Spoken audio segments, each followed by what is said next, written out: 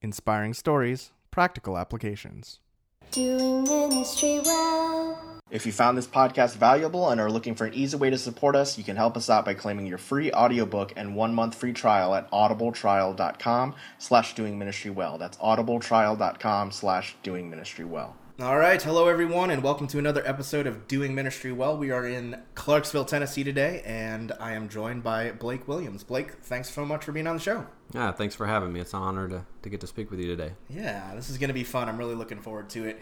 Blake, I met you last year, kind of around this time. You were a student in our Red School, which is a ministry that I'm a part of, and we got to know you through that, and then over this past year, we've got to hang out a little bit. And even more recently, I think just a week ago, we got to go grab dinner, our families together, and that was a really good time. And so I'm excited about this interview. Another cool thing is your dogs are my dog's parent. Yes. So that's pretty cool. Blake, tell me a little bit about what you're doing right now, just kind of in life and also in ministry. Well, I work full-time for a landscaping firm. I've been working in the landscaping industry for 15 years here and there. And so when I haven't been in full-time ministry, I've worked in the landscape industry. But right now I do work full-time in the landscape industry. And also as far as ministry goes, our ministry life these days looks quite a bit different than it has in the past when we've been serving in vocational ministry. We currently just are kind of taking a step back from that for a little while, have been for the last couple of years, and just really taking the time to reach out to a few specific people in our life that we feel like that need love and encouragement and mentoring and those sort of things. And so we've just been pulling people in our life that we can do that in, and it's been a real blessing to just be able to minister to people directly as opposed to working vocationally during this season of our life. So we're really enjoying that. That's awesome. Yeah, we were just talking right before the interview, and you said that you're really focusing on 5 families. And usually that just looks like connecting once every other week and usually just having them over for dinner. And as you said that, I was like, you got to eat anyway, like yeah. Why not just, cook a little bit more food and invite somebody over? Yeah, we have a small little farm, 5 children, and so we people love to come over and see the animals and just to live life together, just to be together. It's nothing fancy. It's nothing. There's nothing spiritual about it. It didn't seem to the just as you kind of experience it, but we just like to live life with people and have them over, get to know them, let them get to know us, and let's just spend time with them. That's what we like to do, and it's been a blessing on both sides, and to see people open up to you like what they might not feel comfortable doing, in a church building. Mm-hmm. They can just be more vulnerable and really allow you to speak into their lives and to pray with them and to maybe discuss some things that are just hard to talk about. And so yeah, we're reaching out to 5 families particularly right now, and then I mentor about 7 or 8 guys off and on as well who just need someone to come alongside of them and to be a brother and to meet with regularly and talk about their relationship with the Lord and disciplines and things like this, or maybe a particular struggle that they're having in life. And so the situations vary, but I just love having the opportunity to get to pour into these people's lives, and I think that's really what it's about. And I know it's easy to forget about that sometimes when you're working in vocational ministry, and so we're grateful that we have that opportunity to open up our home and to do that. It's been a great couple of years doing that. That's awesome. And I've noticed just in the year I've known you that you really are a gatherer. You're always having people over to your home for different events, and you're opening it up to, large groups or small groups and stuff like that. So that's really awesome. Is that something that you've had to be really intentional about, or is that something that's just kind of always come naturally to you? Well, I think a little bit of both. I think that we've certainly had to be intentional about the specific people that we, I guess for the lack of a better term, targeted. We just began to pray about the people that were in our life and just saw specific needs that we felt like that we could add something to.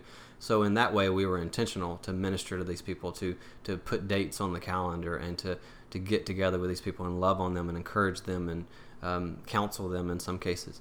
But there is a part of it that comes kind of natural to us because I feel like the Lord has given us a gift of hospitality, and so we've my wife and I have been married for 14 years, and we've always had people in our home, whether or not it's living in our home, for us to kind of help them through a season of their time or a time throughout their life that they just kind of need someone. Or just having people in our home regularly has always been something that we've just wanted to do. We just don't want our home to be just for us, but we want to invite people in. It just seems to make sense, to have people there living life with you. So in that part, I think it's kind of natural, but it certainly requires us to make sure that we carve out enough time to think outside of our own family. While our family time is really important to us, we have other times available too, and we want to demonstrate to our kids, that hey, you can take time, and if you schedule it out, you can really invest in people's lives if you're intentional about it. That's good. Blake, how long would you say you've been in ministry? Well, I got saved when I was 13, and oddly enough, I actually started preaching a month after I got saved, which was a little bit out of the norm, but the Lord really changed my heart, and I knew right away that I wanted to tell people about Him, and I wanted to tell people about what He had done in my heart. It was a pretty drastic salvation in some sense, because my heart was really full of hate when I came to the Lord, and He transformed me in such a way that turned that hate upside down and just turned it on its head, and filled my heart with a love for some people in my life that had really hurt me. And so I wanted to get out there and tell people from an early age at 13. So I'm 34 now, so I've essentially been, telling people about the Lord and what He's done in me and what He can do in them since I was 13. So those are the years that I've participated in ministry in some way, informally or formally, since I was 13. That's great. You mentioned kind of just the intentionalness with families and with some guys. Is there anything else that you're doing in ministry? We are helping with Red School a bit. We like to show up there. We're not leaders there, but we certainly like to be there and be available. There's always a good opportunity at these discipleship meetings to where people they have needs, and I love to go anywhere, whether or not it's at church on Sunday or a Red School or wherever it may be. I love to go anywhere that there may be an opportunity to see a need and us to step in and pray with those people and call upon the Lord to fulfill those needs and to meet them where they're at. And so yeah, Red School would probably be the other thing that we're involved in, and a ministry that maybe some folks might not label as a ministry, but we certainly see it as a ministry because it's a daily effort, is that we're caregivers for a 9-month-old baby. We work for an organization called Jonah's Journey, and so it's a ministry focused on caring for the child and also the mother, and in this case, and in most cases with Jonah's Journey, the mother's imprisoned, and then their child has nowhere to go, so we care for the child, and we also visit the mother regularly. So that takes quite a bit of our time, and I definitely put that in the ministry category, if you will, sure. Because it's a daily ministry to the child, to just love her and to care for her needs, her basic needs, and then it's a very intentional ministry to show up to a prison weekly or bi-weekly to let her see her child and to just encourage her and to tell her about the Lord, essentially. And so yeah, that's a big part of our life that really consumes a bigger chunk of our life than I guess than we really thought it might, but it's a worthwhile venture. But ultimately, it comes down to we get the opportunity to love on a child that wouldn't have anywhere to go. So we count it a great blessing that the Lord allows us to open up our home and add a 5th child to our 4 biological children. It's our children are a ministry as well, and sometimes we lose sight of that, but the child that's in our home reminds us daily that our children, all of our children, are our first ministry. Yeah, that's awesome. I'm just amazed at, what you're saying you're doing throughout your week, throughout your day, throughout your month. How many hours are you putting in working landscaping? Well, I just work 40 hours. I've got a very good job with the company I work for, so it's pretty much limited to 40 hours. I'm a regional salesman for the company I work for, so I travel, and every once in a while I have to stay in a hotel, about 40 to 50 nights a year, which is not a whole lot when you spread it over the year. So 40 hours a week, and then the evenings we try to limit ministry time or time outside of family and work. We try to limit those meetings with the guys that I meet with and the families. We try to limit that to one weeknight, and then on the weekend we'll have one one family over. So that's kind of our rule of thumb in our home. Otherwise, that means that we have to say no sometimes. Sometimes there's things that may appear like crisis or it may appear urgent, but it probably could be put off to next week. That conversation, let things settle down. So we set the standard for one weeknight and one family per weekend, so that we could focus on our family and spend time together too. And so, like I was saying, that means that sometimes you say no when folks call on you, and you just briefly talk to them on the phone and then schedule them for the next week. And so we found that that's important for our family health, because if we say yes every time, our family really begins to struggle and we begin to feel disconnected ourselves. And so that's kind of how we manage it. That's good. All right, Blake, what's been the highlight in all of your time in ministry? Is there something that just pops into your mind as this is the highlight? Oddly enough, I'd say it's learning how to love people. For a long time, I did ministry in all the wrong ways. It was about academics when it come to Scripture. About learning knowledge and teaching well and those sort of things. But learning how to love people and learning to be content in that is been so crucial for me, because I spent many very hard years kind of feeling like I was spinning my wheels. And it was really, I think, that I just lost sight of my place, I guess, or my position with the Lord, is that, I don't have to spin my wheels. It's not my efforts that necessarily is what produces the good things that He does in people's lives, and entirely, I should say. And so I think that learning to love people and just to allow the Lord to pour His love through me into their lives has been the highlight of ministry for me. And it's taken me many years and many moments of stubbornness to really get that. And I think that it's so evident through Scripture, and I've probably taught it on numerous occasions and didn't really believe it or didn't really hold on to it. But, if we do all of these things, as Paul says, and we don't love, it just doesn't really mean anything at the end of the day. And so learning how to do that and kind of getting outside of myself and the way I think things should be, or how I should meet the needs of people through loving them, just what it comes down to for me. So that's been a real highlight for us, because when you truly see people's needs and you meet those needs out of love for them and compassion for them, it just means so much more. There's so much more power there. I mean, they're experiencing the who God really is. They're experiencing the love of Christ. They're experiencing His character and His goodness. But when for so many years I felt like I did it just out of what I had, and I just didn't have much to offer. And so I would come up empty-handed, or I would get blank looks from people, when I would teach or preach or counsel or whatever, mentor. There's a lot of dead relationships happen, a lot of bridges burned, if you will, missed opportunities because I was doing things without love. So it's been a real highlight for the Lord to teach me, and it's taken Him longer than probably what it had to, but He's taught me that love is the center of ministry, and it's been a real highlight for me. A hard one, but a good one. Is there a specific story that you can think of about like loving someone through God's love that really, this is the time that I really knew that I was doing this well? Yeah, I think it would just be recently in the last couple of years. We talked about the relationships that the Lord has given us with these families and these guys. I've had similar relationships in the past when I was what I would say doing ministry the wrong way, and many of the things that I'm doing now are the same type things that I was doing then.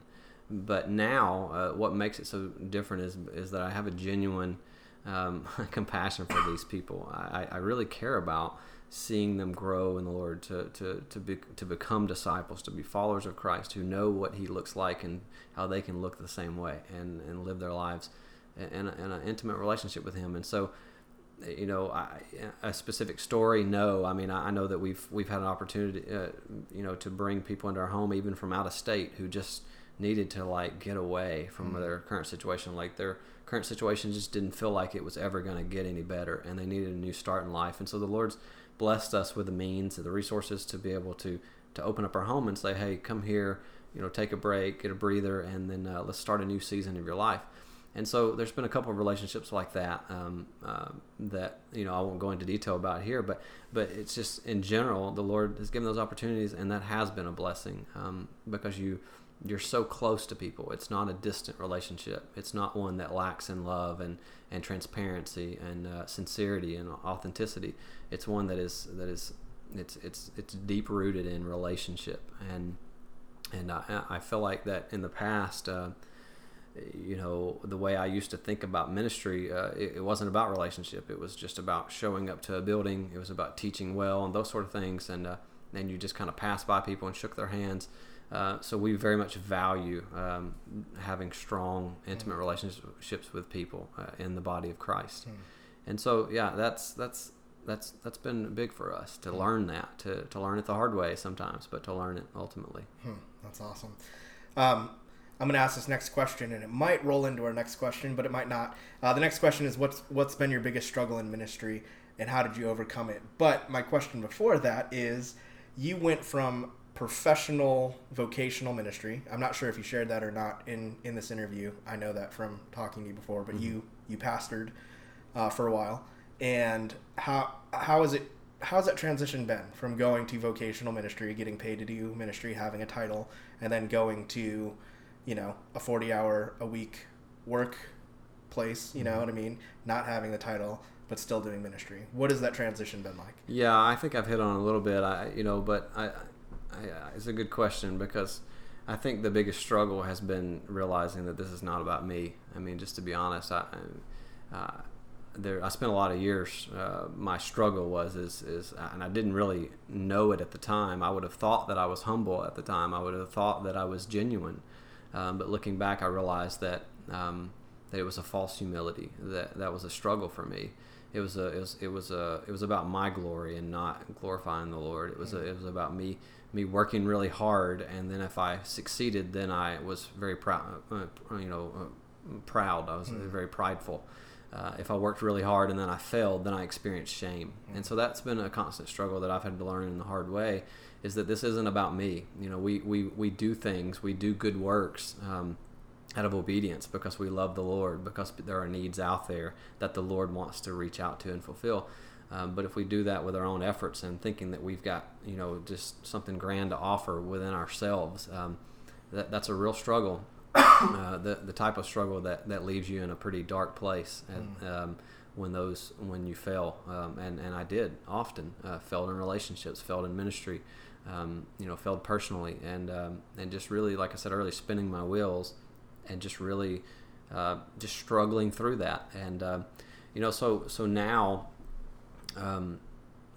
What ministry looks like for us now is just so much more simple, and it just seems to be like the heart of what it's supposed to be about. Working full time is a challenge sometimes, because I would love to spend every day, from the time I get up until the close of business, if you will. I'd love to just be ministering to other people, and sometimes I feel that strain, having been in vocational ministry, and having that opportunity, and then having to kind of part your energies and your efforts, kind of dividing those up between secular work and ministry work is a challenge sometimes. But it's a really beautiful season to be in that we're in right now, because we're learning that you can minister right where you're at with the resources that you have and still maintain a job.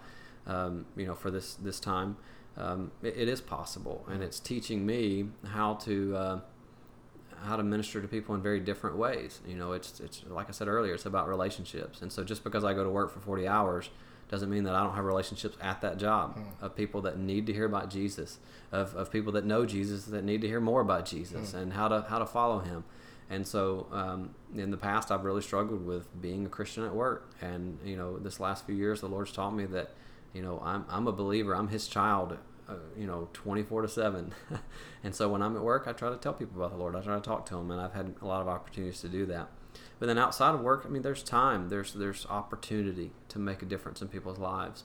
The Lord doesn't waste anything, and when he gives us gifts, gifts to counsel people, or to speak wisdom into their life, or just to love them and to be there for them and to be hospitable to them, he doesn't waste it, because it's an opportunity for us to look around, to see who is in our lives, and see who we could be allowing the Lord to use those gifts to be a blessing to them, and essentially to grow them closer to him. That's awesome. Yeah, I love it, because I see, there's usually one pastor per 100 people, in a church, and just like that one pastor is not going to be able to connect with those 100 people. So I just love that you've taken the initiative, to look around and, help the pastor of your church out by, meeting with people and just taking that initiative. And yeah, that's awesome. I mean, that's what we want to be seeing is, everyday believers becoming everyday missionaries. I as having been a pastor, of a smaller group, when I was a senior pastor, it was only 50 to 75 people there at any given time. But even that amount of people and their extensions, their family members that they often pulled you into to do funerals or weddings, and the opportunities that you got, it might be 100 people at the when it's all said and done, but ultimately you can't do it. And if they're not people in the body, because we're all ministers, if there's not people in the body to minister to the needs of the body, there's a lot of people goes without their needs being met, and so one man, 5 men even can't do it. And I've learned that if I can keep maybe a dozen people in my life that I really commit to, that I can do that well. I can do ministry well to about a dozen people. When I get to 15 or 20 or 30 or 50, like most pastors have, or 200, it really begins hard to actually spend time with them and to get to know them, to be close with them, to be connected. It's just conversations in passing, and they never get below the surface. And so it's a real privilege to get to really get deeper with people, to be able to dive into what life's really like for them. And sometimes it's really easy stuff. It seems easy once you actually have the right context to talk about it. It's very easy life circumstances, but it seems hard to them because they're in it alone. But when you are close with people and you open up your heart to people and spend time with them, it gives you the opportunity to really help with them with those very practical things in life, and to pray with them, and just be there for them. And so I think that it's what the community of Christ probably should be like. If there were several people in the body throughout the church, so the big church, there are several people throughout all those small bodies stepping in and doing that. I think it would change the way Christianity as we know it, as followers of Christ look. And so I think that's something that may be missing from our understanding of ministry. It's a common misperception that the pastor, the staff members, they're the ministers, but we show up, and we'll go on a mission trip, or we'll do this or that to minister. But man, there's so much opportunity. There's such a privilege to get to just minister to the people around you. And from being a pastor, I remember observing people in the body who I thought, I'll never have a really good opportunity to minister to that guy or that woman. But that guy over there knows them really well. And if they would, if they could really spend some time with them and was very intentional to love on them and encourage them and teach them, they could reach them far better than I ever could, So I think that type of mentality begins to revolutionize, if you will, if I can use that strong of a term, what it's like to be a community of Christ. So good. So on the flip side of this, what's been your biggest struggle in ministry, and how did you overcome that? Well, yeah, my biggest struggle is just figuring out how to love people. I know I keep bringing that up, but just how do you love people? How do you do things when it's not about you? It's about honoring the Lord. It's about honoring other people as well. And so my struggle has been getting outside of myself. It's just not about me, and the Lord honors me and the things that I get to do in ministry, certainly. But when I try to honor myself, that's when I get in this lofty place, and I've been there. I've been in a very lofty place and been brought down from that in a very hard way, and so it's been a big struggle to just humble myself and to really recognize, and I'll talk about this a little later, I think, but to really recognize that my identity is first as a child of God. And I spent many, many years identifying as something else, identifying as multiple things related to the stereotypes of ministry, what you do as a minister, as a positional minister. So that's been a real struggle for me, is not being content with just knowing the Lord and that being enough, with just being His child. I'm His little boy first, and if everything else goes away, that's always exists for eternity. He's redeemed me. He's made me His. I've been reborn, and that's enough. Just being able to get up and talk with him and spend time with him, to learn from him, to hear from him, that's all that really matters. And then out of that, what flows out of that is that ministry flows out of it. But for many years, a big struggle of mine was not having that relationship with the Lord, not really kind of being seated in the right seat of being a child of God first. I was seated in the preacher seat or the teacher seat or the pastor seat or all those, and I was in all those, wearing all those hats and sitting in those seats, if you will. But I just completely lost sight of being a child of God. So good. It reminds me, I think I mentioned this when we got dinner the other week too, but I remember going to the Gospel Coalition Pastors Conference in Hawaii, and one of the pastors was talking about how amazing community was happening at his church, but he was so burnt out after his Sunday service that he didn't want to go and meet with any of these people. And he was really questioning, like, this is what I've been preaching for, this is what I've been hoping for, community. Why don't I want to be a part of this community? And he realized that he always had to think he had to have his pastor's face on, and that was exhausting for him, And so you're talking about that very thing, like when we sit and we realize our identity as sons, of God, and not, the pastor hat that we have to wear, the ministry hat, that we can be vulnerable with people. And the gospel really is the clearing field for that. The gospel shows us that we're all in need of a savior, so that vulnerability allows us to be free in our communities. Right. So that's... Yeah, I can remember one of the hardest times in ministry was when I was senior pastor for 2 years in a small church. And I remember feeling like I was pouring everything I could into this body. I was preaching my heart out. I was studying hard. I wanted to teach well. That was important to me at the time, and it still is, but it shouldn't be as important as it was to me then.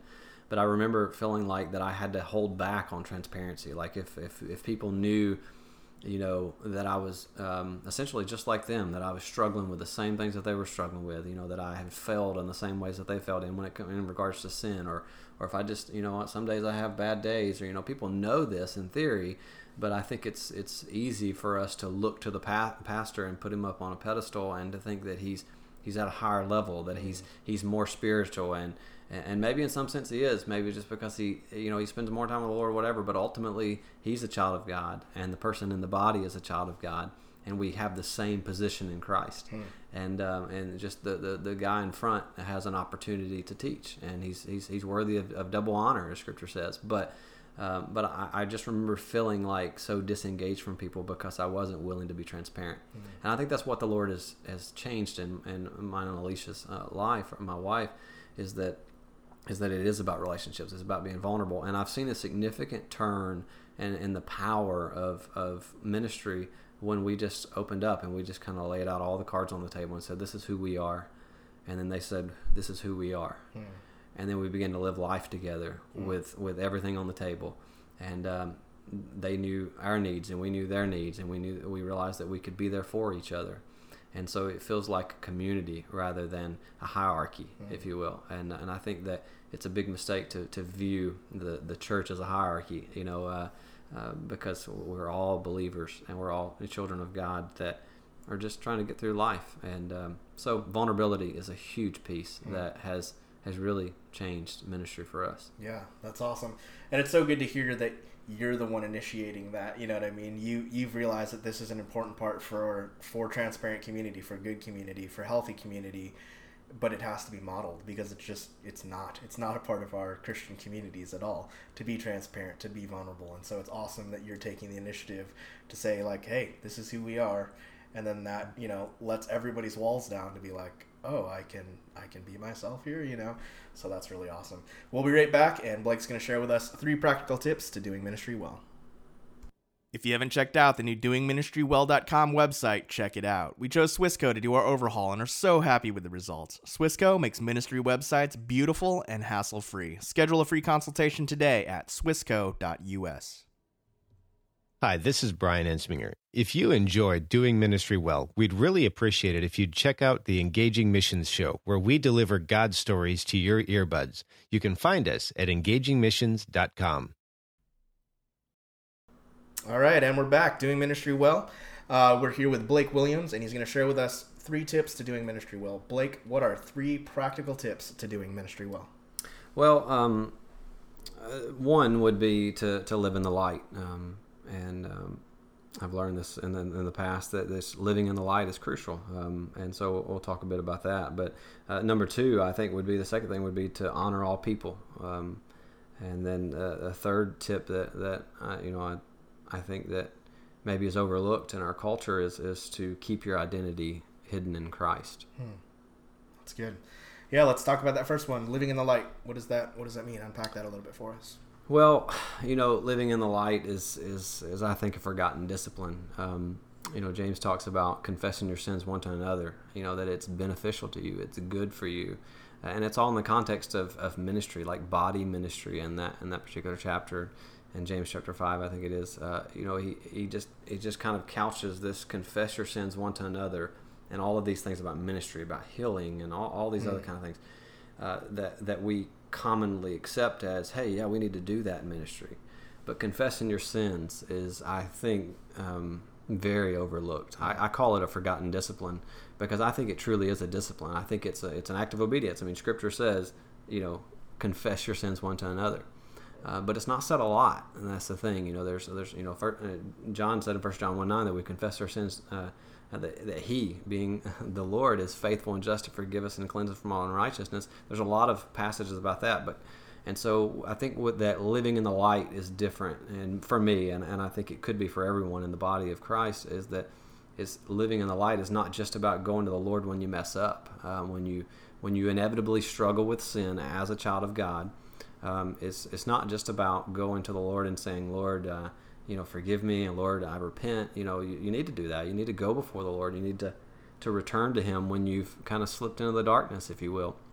But I think what's lacking in ministry, not just for ministers, not for positional ministers, but people in the body in general, and I think if ministers demonstrated this, gave an example of this, that the body would begin to follow suit in many ways. But beyond talking to the Lord, returning to the Lord, I think the forgotten discipline is that we can find people in our lives that we trust, that we have a good relationship with, that we know that we can be vulnerable with, and it will be kept confidential. It will be kept, between you two.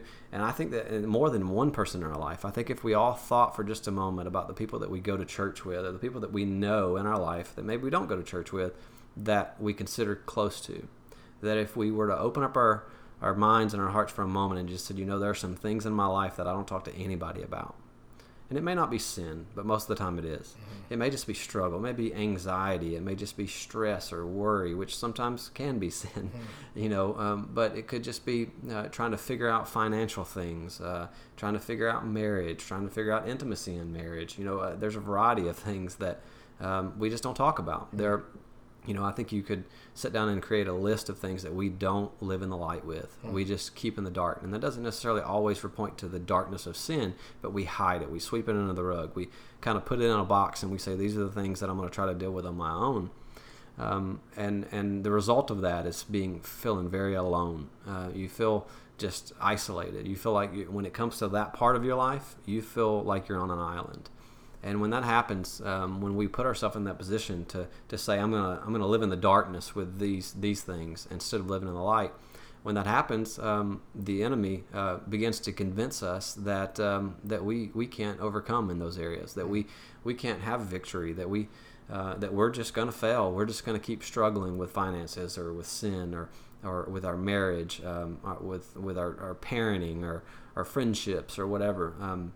He'll convince us, if we're alone, that we're going to fail, and he'll put us out on that island, and we'll just be there and feel like failures, and there'll never be any growth in those areas.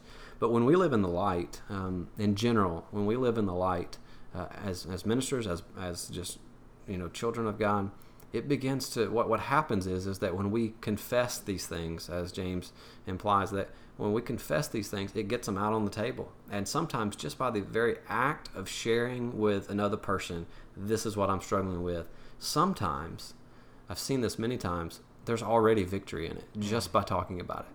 It's like it doesn't carry the weight that it carried before. It was magnified before. It's like this big mountain, and now it's like this little molehill because you've just gotten it out and you've said, wow, this is not as bad as I thought, but it's still an issue for me to work through. But one of the very specific things in my life and throughout ministry has been not living in the light with sin. We could talk about a lot of the other things that I kind of mentioned earlier, but I want to really focus in on sin. I think that we don't have a culture in America, specifically, of talking about sin. There seems to be this stigma about sin that we get saved, and so we're reborn as new creations. We're children of God. Before we were children of darkness, but now we're children of God. And there's this. I think that many people, not all people, but many people have drawn this conclusion that that of course we all sin, but not everyone sins the way I do, or not everyone struggles with this or that. And so there's this illusion among the body of Christ in general that we just need to go through our lives without talking about sin to anyone. Unfortunately, the reason why I think this is the case is because when people do talk about sin, they're not honored in that. And we're going to talk about honoring all people in a minute, but they're not honored by that. When people reveal sin in their life, they're often condemned or accused or just shamed. There's unnecessary discipline or this sense of, oh, you've done wrong, you deserve to be punished. When in God's eyes we are unpunishable. I mean, what Christ has accomplished on the cross means that there's no punishment for us. There's none coming our way. We are unpunishable. All the punishment has been placed upon him. And so when you begin to recognize that who you are in Christ means that your sins, past, present, and future, are forgiven. It's done. It's finished. When he said he's finished on the cross, it was a powerful statement about who you could be in Christ, who you could be in him. Your sin has been defeated. You're forgiven. And so to live life thinking that you got to hide sin is really a nasty trick of the devil. Because he's convinced us to live in the darkness, to walk in the darkness, even though we could go to scriptures, and you may have even thought of it just as I said, walk in the darkness. You know that scripture talks about not walking in the darkness, but yet we do. And so I think practically speaking, what this looks like is to live in the light. In Ephesians 5, I encourage you to read that. It's all about living in the light. But to live in the light, it means to find people in your life that you trust. And it doesn't have to be your pastor. It doesn't have to be a staff member at your church. It doesn't even have to be a professional counselor or anything. It can be. But maybe there's just a really good girlfriend or a guy that you trust, for you guys, a guy that you just, play golf with or whatever. Someone that loves the Lord, who knows the Lord, who's a child of God, that you can trust. And begin to open up and say, you know what? There are things in my life that I trust talking to this person about. And they don't have to have all the right answers. It's about confession. And really, in Scripture, the word confession literally means to agree. And it's kind of mistranslated in a few occasions, especially in 1 John 1:9. When it says, if we confess our sins, it could be translated as agree. So when we sin, say, for example, with a sexual sin like pornography, which is a common sin among men in the church that's being covered up in the darkness, it's being swept under the rug, it's not being talked about so often. When we participate in viewing pornography, we are, and then we feel this sense of shame and guilt, which is a natural feeling that we experience. Our response is just to hide it, delete the browser history.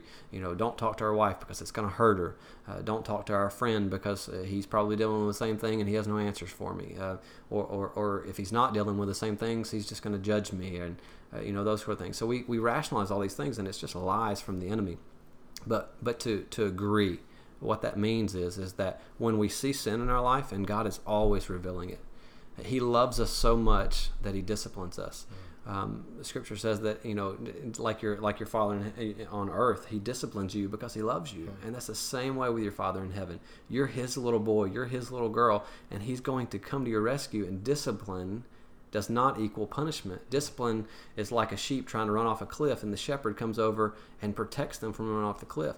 When you participate in sin willingly or unwillingly, or you just kind of fall into something or slip into something, when you do that, and the Lord reveals that to you, and He's always doing that for discipline's sake.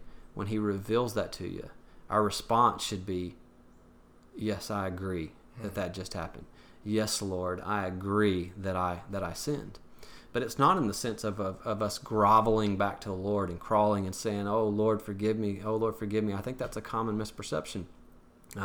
When John was saying if we confess that he would forgive us, he'd be faithful and just to forgive us and cleanse from all unrighteousness.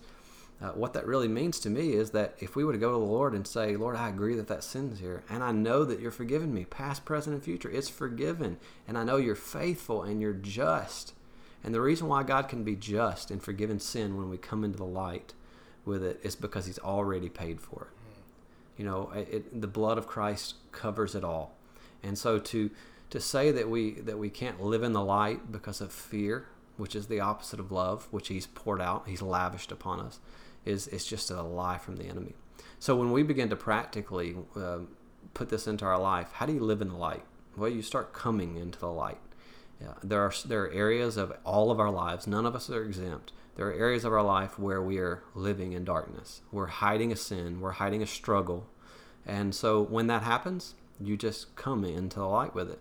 You find people in your life that you can talk to, be vulnerable with, and at the risk of them maybe not responding well. Every relationship's not going to work. You do it at that risk. But I would encourage all of you to talk with these people that are in your life that you trust and just say, "Hey, this is kind of what I want our relationship to be like. Are you okay with that?" Kind of set the stage for it. And that way, when things do happen in life, we're not alone in the dark, because it's scary in the dark. We experience fear in the dark. We experience defeat in the dark. And the Lord never intended us to live in the dark in any way. He is light. He is love, and he is light. That's what Scripture says, that God is love, God is light. And so when we have something in our life that is in the dark, then God is not involved in that. He is not a part of that. That's not him. And so it really is just as simple as being willing to talk about things that we struggle with in life. And I think that this is missing significantly from the church. I just feel like that it could be just as simple as just people beginning to realize, just look at the Scripture and realize what it means practically to actually live in the light. So I know for me personally, it's changed me drastically. I'll share just a brief story with you. For many years, I lived in the darkness. I was in ministry, as I mentioned before, and it's kind of the season of my life where I was, as I would say, doing ministry wrong. I didn't love people, didn't have compassion, as I mentioned earlier.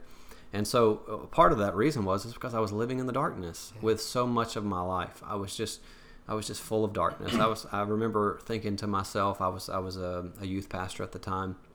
I remember telling my wife one time, I remember saying, "How can a person's heart be so full of evil?" And that was me I was talking about. And I was the guy that was preparing every week to teach teenagers. I was preaching in other churches, preaching my own church. I was counseling and mentoring several people, kind of similar to what I'm doing now in some ways. But I was living in the darkness in many areas of my life. And for me, one of those areas was sexual sin.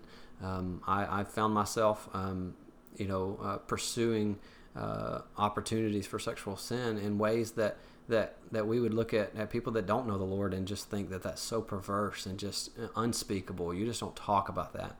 And it started with pornography. I was introduced to pornography from an early age, from 10 years old, and it was something that was always a part of my life. And as I went through my teen years, I would talk to youth pastors and other leaders, and they would admit, yeah, I struggle with that too. And sometimes they would open up, or they would just say, oh, I don't want to talk about that, and whatever the case may be. I realized that a lot of people were struggling with pornography, but no one was teaching me how to overcome it. No one was teaching me that Jesus has already overcome it. No one ever told me that he's already overcome this sin, and I just have to receive the victory that he has. And so, yeah, I'm still going to have the desire to fail in the area of sexual sin.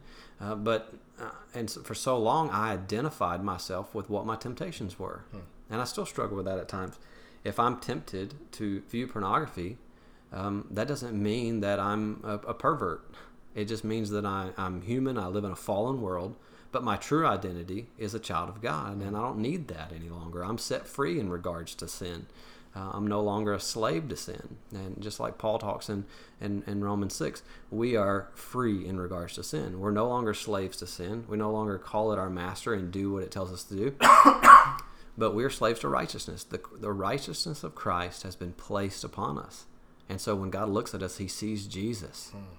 And so when we sin, when we are tempted, we don't identify as what that sin is or what that temptation leads to. We identify as children of God who don't have to live in the darkness. But inevitably, we're going to sin. And so for me, when I did sin, I would just keep it in the darkness. And I tell you what happens is that when we keep things in the darkness, when we don't live in the light, what happens is that the sin grows and it gets bigger, it gets stronger. And so therefore our relationship with the Lord begins to really wane. It really begins to be, it gets whittled down to nothing. Our relationships begin to be corroded. Our life is full of deception. My life was. I was lying to my wife. I was lying to my friends. And, I was going places that I should have never been, never even considered going. And the sin in my life gained more strength, more power day by day because it lived in the darkness, because I lived in the darkness with that. And so I know that, we've all got a story about a pastor that we know or a famous pastor who has fallen hard because of sexual sin. And there's a part of us that are kind of drawn to those stories for some reason. But the reality is there are so many more pastors out there, so many more people in ministry that are struggling and aren't talking about it and haven't been caught. It's an awful thing to be caught and then to fall really hard and maybe to never really even get to ministry again in many circles. But I think the reason why that's happening is because somehow, somewhere along the way, we've convinced ourselves that living in the light is not the right way. I remember my wife and I telling ourselves, if we tell someone about this, it's not going to go good. So we can figure this out. And after many years of confessions to her personally and us trying to do it on our own, we finally realized, then the Lord finally got it through to us, that what Scripture's taught all along, what's been there in front of us all along, is that to live in the light is a powerful thing. There's victory there. There's hope there. There's accountability there. There's love there. There's no reason to feel like you're going to be condemned by the Lord. The Lord's arms are wide open. And not every person that you have in your life, not all of their arms are going to be wide open when you confess sin. But that should not stop us from living in the light, because at the end of the day, our lives are going to be in a very dark place if we keep little things in the dark. They'll grow and be monsters before it's over with. So living in the light's been a big part. It's something I'm very passionate about. I can't stress enough how much it's changed my life. And so these days, after coming through several years of being in ministry and living in sexual sin and other things too, what life looks like today is beautiful. It's freedom. It's freedom. If I'm tempted or I struggle in life with whatever the case may be, I talk to somebody about it. I talk to my wife about it. I'm transparent with her. When things are too heavy for me to talk to my wife, I have friends in my life that I can go to and say, "Hey, man, I'm struggling with this," and it brings about a sense of humility. It brings things back to the reality that I need people in my life. And I can remember feeling like, at my highest point of arrogance and ministry performer, that I didn't need people, that I could do this on my own. And what it comes down to is that we do need people. That's the reason why we have a community of Christ. That's the reason why we have the body. It all works together, and we can be a blessing to each other. We can be an encouragement to each other. So living in the light is absolutely crucial. That's awesome.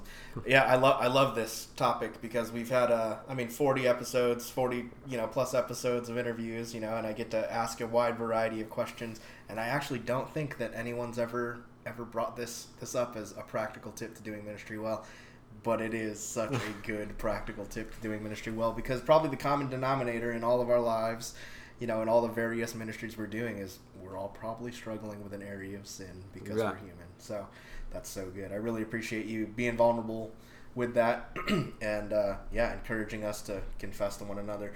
The second thing you said was honor all people. Kind of unpack that for me. What's that look like? Yeah, I think it's 1 Peter 2:17. Peter's talking about, it's God's will that we submit.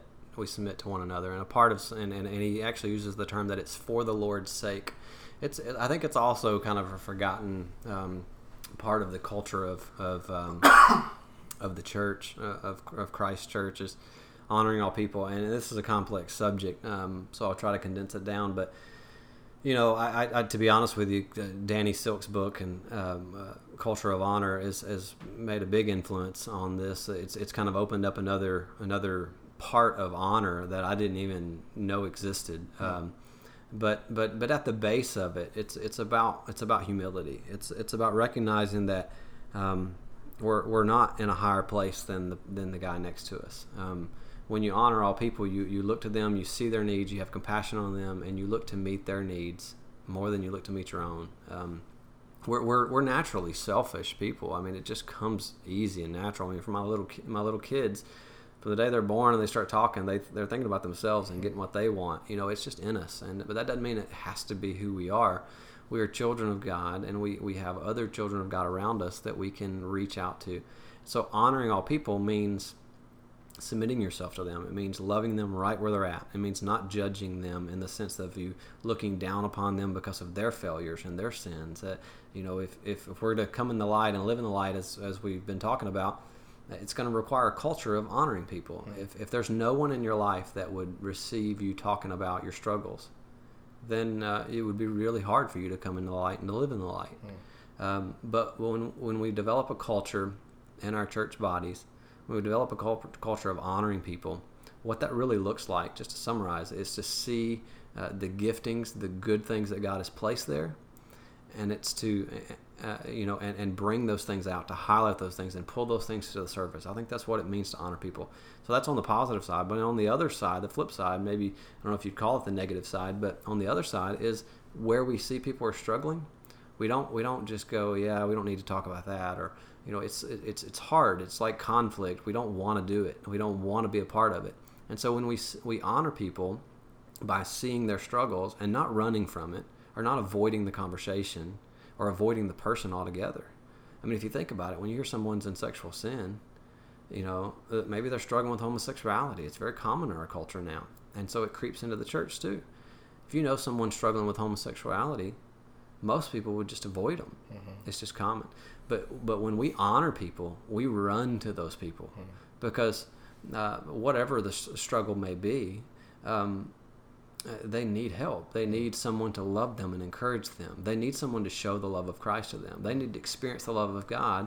And if they're really struggling and in a dark place, most people that I know, when they're really struggling, calling out to the Lord the way that they really could and need, and ultimately where they're going to get what they need, that's the last thing they want to do, is call out to the Lord.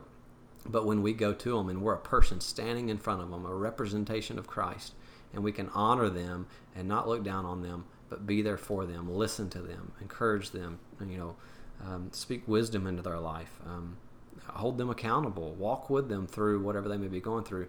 Honoring people like that is significant. And again, I think, not that I'm trying to come up with all kinds of forgotten disciplines, but I think it's a forgotten discipline. I think, it's clearly in Scripture. He says honor all people. It's just very clear, but it's so vaguely mentioned in Scripture. But it's such a big thing, a big part of church life, if you will, or just being a part of the community of Christ. And another part of it is beyond struggles is there are so many people in the body of Christ, and as a pastor, that you've got the opportunity to do this, to participate in this, and in any particular body, all across America, all across the world for that matter. When you are put in a position of being an under shepherd, you've got a group of people who are gathering and showing up every week, and a part of honoring them is to see the giftings that God has put in them. And as a shepherd, I believe with everything in me that you are given discernment to begin to see those things. It doesn't mean you're going to see everything. The Lord's going to use other people as well. But you've been given an opportunity, really a responsibility to begin to look in their lives and to see how God's made them, and to pull out those giftings and those beautiful God things in them that only God can make in them. And a part of honoring people from a pastoral perspective is to see those things, to go to those people, to point those things out to them, to encourage that in them, to highlight that and say, what, you're really gifted in teaching. I know you just taught that one time because you substituted for the guy that always teaches, but when you taught, it was good. And because often sometimes people in the body of Christ, they kind of feel like they're a good teacher, but they don't really get a lot of opportunities to teach, and so they just kind of convince themselves, well, maybe I'm just okay, maybe I just pulled that one off. But when we begin to look at people's lives and see a variety of gifts, we honor people. We begin to develop a culture of honor where people can rise up and be what God has made them to be.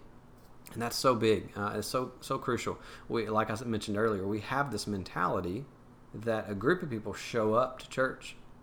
And it's kind of like punching a clock. You show up, I've been to church, and some people are very genuine about that.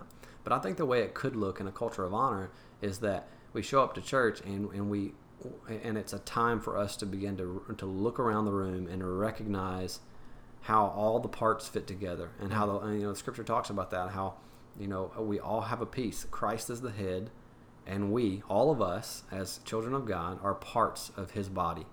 And so therefore we have a function. And unfortunately, a lot of people aren't functioning the way that they were designed to function.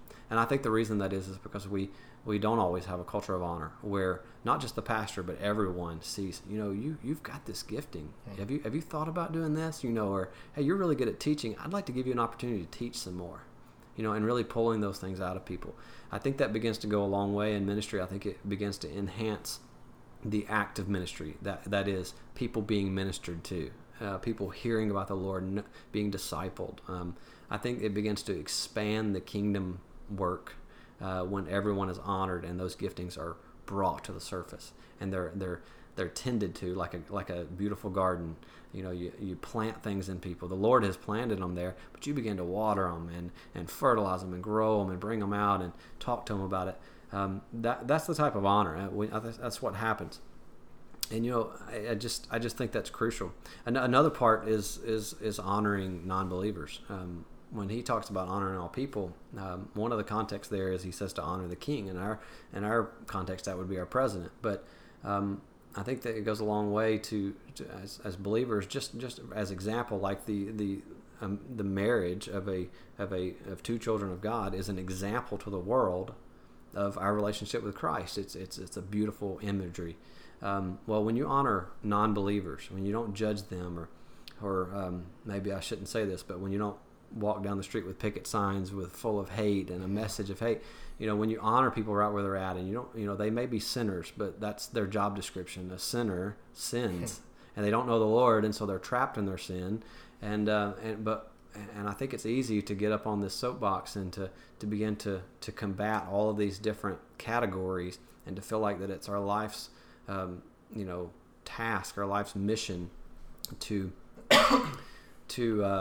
kind of fight against all of these social issues. And I'm not saying that we don't need to participate in those conversations about social issues, but it's so tempting to in that arena to dishonor people when we judge them, when we shame them for their sin, and they are sinners. But when we shame them in it, which is the opposite of honor, when we shame them in it, we're not demonstrating the love of Christ. I mean, Christ sat with tax collectors, which were the most disdain. They were the disdain of society. When people saw a tax collector coming, it was like seeing a criminal walk down the street to them.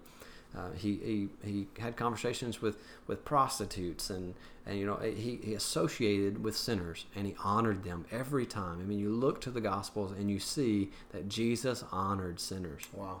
And so I think that we've lost sight of that as the body of Christ, that we could really have a compassion and a heart and a love for a world.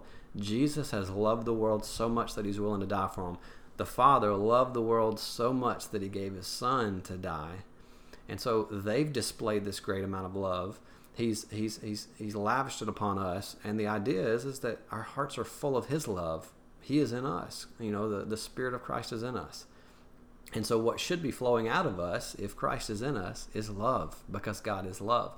And so when we look to a world of sinners and we shame them and we do the opposite of honoring them, we're not demonstrating Christ's likeness. We're not demonstrating that Christ is in us. But man, when we go to people and we don't, in the filth, in the mess of their situation, we don't look down upon them or judge them and all those things that I've mentioned, it begins to be a powerful testimony. People want to talk to you when you relate to where you're at. And unfortunately, we've been a Christian nation, if you will, for so long that it's become kind of like a club. And so even if you got saved at 20, you were probably around churches and knew all the lingo before. And so if someone is a drug addict or been in and out of prison and all these things, even if you became a Christian at 20, it's likely that you don't feel like you can even relate to that person. They've got tattoos all down their arms, and you've never even thought of getting a tattoo, and you're a businessman or whatever. We separate ourselves into stereotypes, and we begin to look at those people with disdain, with like disgust, and one of the things that has brought this to the surface for me over the years, and I don't remember when I started asking the Lord this, but at some point I began to say, Lord, help me to see people the way you see them. And it was a simple prayer, and I asked the Lord often, but when the Lord truly, he says ask and it'll be given to you, and I asked the Lord, show me how you see people. I began to realize that there were people in my life that I didn't like, that I was disgusted by, that I was frustrated with, that I had no love for, and I couldn't muster up the love for them and the compassion and the ability to meet their needs where they're at. But when I simply asked the Lord, how do you see that person? And can you change my vision of them to the way you see them? It's just miraculous, truly a secret little miracle of how the Lord can transform our way of thinking, our way of seeing people. Then we begin to look at people and see, this is a person who needs the love of God in their life. And that is what it means to honor a world full of sinners. And so I think it's crucial on a few different avenues with honoring people. It's just a big part. The opposite of honoring people would be to live in shame and to offer shame everywhere we go, and essentially just be kind of a people who are proud and not humble, who are not willing to submit. And so I'll bring you back to the first thing I said in Peter, I think it was 2:17, where in that context he says, you do this for the Lord's sake. And what that really means is that you're doing this because you are a representation of Christ. And so you're doing it for his sake, not, but what's great is that you reap what you sow. When you reap love into people's lives, what comes out of that, when you sow love in people's lives, what comes out of that is the love of God begins to flow in their lives. It begins to flow through you. You're not living a heart that's full of bitterness and hate and resentment and all these things that kind of muster up. It just changes everything. So honoring people is becoming big, but it's really kind of a new thing for me, a new understanding in the last couple of years. But I expect the Lord's going to teach me much more about it over the next several years. So good. 1 and 2 have been so good, so good. I'm excited that we're on the same team and we're working towards these things. I'm excited to see these things walked out in the body of Christ. Last thing, identifying yourself in Christ. Unpack that for us. What's that look like? Yeah, I think I've hit on it just a little bit. For many years, I didn't identify as a child of God. I can remember feeling like, when you become a preacher at 13, I didn't realize how significant that was and how much of a pitfall that was. It wasn't a bad thing that I started preaching. It was just that immediately from the time I got saved, I began to travel around to North Alabama. And I remember for 6 months after getting saved, I didn't return to my home church. I got saved. A month later, started preaching. For 6 months, I was booked, if you will. My calendar as a 13-year-old was booked to go preach. And so things started out like dynamite for me. It was like this big explosion of opportunities of preaching and just sharing my testimony, really, about what God had done in me. Can we get some of those tapes somewhere? Yeah. Well, I used to have some of them. I don't know if I'd have to find a cassette player. But yeah, so I went on this tour, if you will, of preaching, and I think that started something in me that I couldn't have seen then, but I look back now and see that my identity became a preacher. That's what I was. I was a preacher. When throughout high school, I wasn't the football player or the great baseball player or any of that. I played sports, but when people saw me, they said, "Yeah, there's Blake, the preacher." And so, I was humble at the time, I think, in my heart, but over the years, as I held on to that title, I began to deeply root my identity as a preacher. And at first, as you first hear that, you may think, well, what's wrong with that? It's an honor to be a preacher, and it is. But what resulted for me was I completely lost sight of what it means to be a child of God. I just, I was not content unless ministry was going well. If I messed up on a sermon, then I would experience great shame, great failure, because it was just my efforts, me spinning my wheels. My relationship with the Lord really kind of waned and grew weaker and weaker. I was talking to the Lord less. I was spending 20, 30 hours a week at one point studying in order to preach 2 or 3 times a week. And I loved that, and it was good, but it was so on a high-minded level. It was like an academic exercise for me. And so my identity became in knowing Scripture well. My identity became in preaching what I had learned from Scripture well. My identity became in meeting with people and seeing their life be turned around so that I could see that people's lives were turned around. And when you begin to identify with those things, it just really begins to mess with you.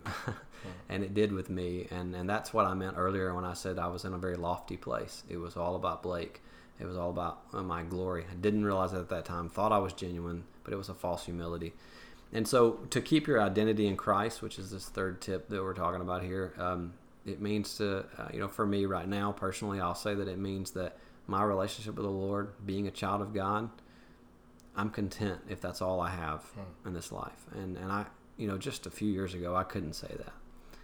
If I didn't have a place to go minister vocationally, I felt all out of sorts. I felt hopeless, and I felt like my life was going nowhere. If I had to work a full-time job and not do ministry to make me feel better about myself, because for so many ways, as I was struggling through some sins and stuff like that, and just struggles in life, so many ways it was kind of like I was struggling and was trying to overcome those things, didn't know how, but then I would go do ministry, and it was like a scale that would tip, and in my mind it was evening out, and truly it wasn't evening out.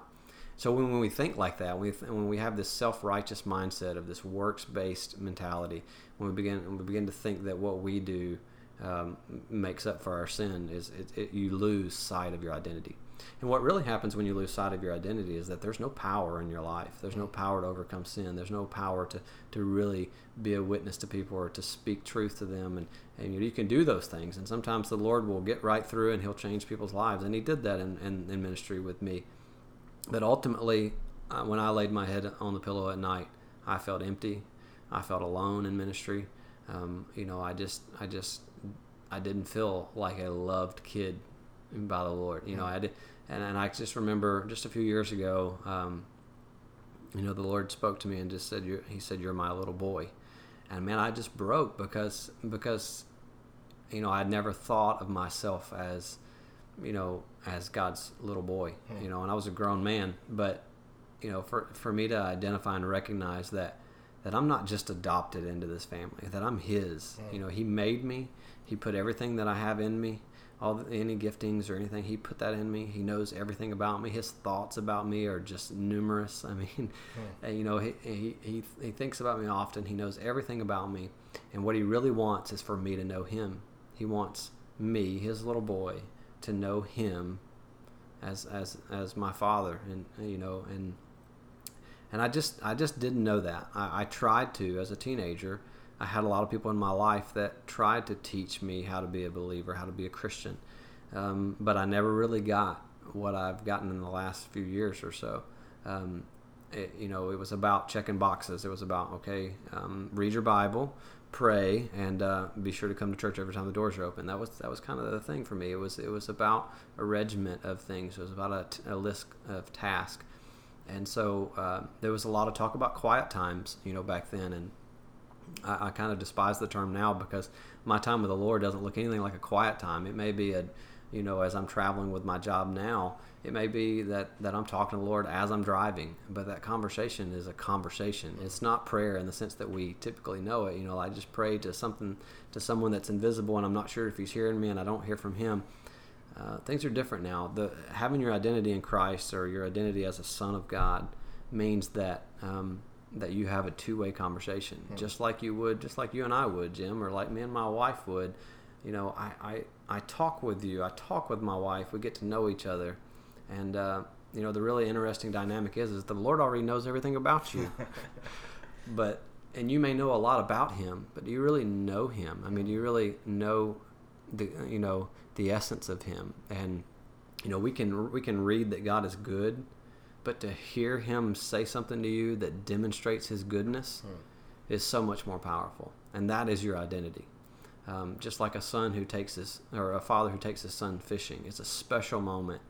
And that child may grow up and think, man, I remember when I used to go fishing with my dad. Those were special moments. Boy, that was when I got my dad's full attention, and we would talk about life, and he would teach me about life, and we would we would laugh, and I remember we caught this fish, or we did that, or those moments that you think about as a child and a parent are so significant, and they change us. They just completely like ripple into the rest of our lives. And on the flip side, when bad things happen, they ripple into our lives, and it takes us years sometimes to kind of recover, or to find healing, and to find restoration. And so when you think about it in that context, you have the opportunity as a child of God. Your identity is in him, as a son of God, as a daughter of God.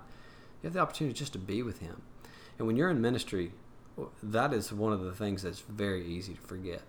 If you're just a pastor, or if you're just a counselor, if you're just a teacher, whatever the case may be, whatever your title, the hat that you wear, what people identify you with when you walk into that church building, if that's all you are in your heart, then you're really heading down a really lonely road, a road that leaves you without the power, and that is a relationship with the Lord, without having him just continually, daily pouring his love into you and encouraging you. And that's what it really means to identify with Christ. So I see so many people that the reason why they fall away from ministry, or they fall away from what they believe, or fall away from being a follower of Christ, is because they've put their trust in other things. They've put their identity, and they've focused on things that are secondary to being a child of God. These three are so good. They're so good. I'm excited about them. I'm excited to see them, walked out in the body of Christ. So thank you so much for sharing these.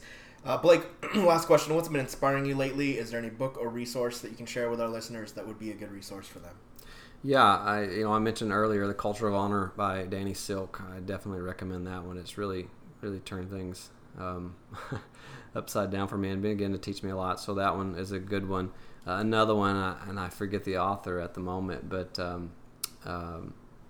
it's now I forget the title as well. But it's about your identity in Christ. I suppose you'll list it, but I'll have to remember it. But I can't recall the name of it at the moment. But so I'm reading those two books right now. To be honest with you, I'm just trying to find as many opportunities as I can. I just want to encourage you to listen to teaching that you can really benefit from, people that are teaching Scripture, and so there's a few guys in my life, a lot of the guys from Bethel, some of those guys. That's some resources that I'm relying on, and for me, I know this may not fall on the list of books, but for me, I'm constantly trying to add to a worship list on YouTube. If I have a lot of times of driving my car, and so I encourage you to find worship music that speaks to you, that begins to pull out things in you that you need to pour out to the Lord. You just need to spill it out. And so I'm always adding to that list, trying to find some new gem that I can just get along with the Lord and just sing it to Him. Yeah. And I think worship is a huge part. That's really inspiring to me. I think it does fit here because worship should inspire us. It should be something that continually draws us closer to the Lord. So I think the book is called Overcoming Darkness or something like that. It's about your identity in Christ. But cool. I'll look it up. I'll look it up afterwards. But top 3 worship songs right now and artists. Okay. They'd probably all be Bethel guys, but of course, I really love House Fires, and so This Love is a song that I've just been soaking in for about 6 months. Of all the House Fires 3 songs on that album, that one's probably one that people wouldn't put on their top list, but it's been so powerful. It's a spontaneous worship for the most part. But learning how much the Lord loves me, the Lord has shown me that by soaking in that song a lot. So I encourage you to listen to This Love by House Fires 3. I don't know, a second one would be Draw Near, which is Matt Stinton, I think it is. And it's a Bethel worship song. That one's been huge for me lately. Another one would probably be Pieces by Stephanie Gretzinger. And so that one, just the idea that the Lord's just been kind of washing over me, that he just doesn't give himself in pieces. He gives us all of himself. He has literally laid all of his cards on the table. He's just poured his love completely into us. He doesn't hold back. He's wasteful in the sense that he gives us all of himself, and he just pours it out on us. So he doesn't give his heart in pieces. It's not a love that's fractured. It's not a love that's kind of broken up. It's a love that's full and whole and beautiful. And so that song's been a big deal for me. That's awesome. That's awesome. Blake, I really appreciate your time doing this interview. It was really good stuff. I'm excited to kind of just mull over those 3 practical tips and just talk about them with you more in the future as well. So could you just close us out by praying for our listeners? Sure. Yeah, thank you, Lord, for loving us so much. Thank you that you have poured yourself completely into us. You've given us everything. You've given us your Son. You've overcome this world, and Jesus made that clear. And so I just pray that you'd make yourself known to those that are listening. That as we discussed, Lord, you know everything about us. You know us so well, but we often just lose sight of who you are, and we're convinced that you're something less than good and faithful. So, Lord, reveal yourself to these that are listening. Reveal these things to us, Lord. Help us to live a life that is pleasing to you, and a life that is rich and satisfying. Thank you, Lord, that you really want us to have a life where we can hear you, or we can have conversation with you. And so I just pray that you draw that out of us, that we would just be drawn to just talk with you and to be with you, and to look beyond ourselves, Lord. Help us to look and see the needs around us. Help us to see people right where they're at, just the way you see them, and help us to just step out with boldness, with courage, to just love these people that are in our lives, because it's a privilege. In Jesus' name, amen. Amen. All right, thank you so much for being on the show. If you've enjoyed this episode of Doing Ministry Well, you can help us out by rating, commenting, and subscribing on iTunes, and sharing this podcast with your friends. Check out the podcast notes to find out more about today's guests and other resources. And if you have any comments, questions, or suggestions on who we should interview next, contact us at doingministrywell.com. If you'd like to find out more about me, your host, visit my blog at jimjessbaker.com. That's Jim, Jess as in Jessica, Baker.com.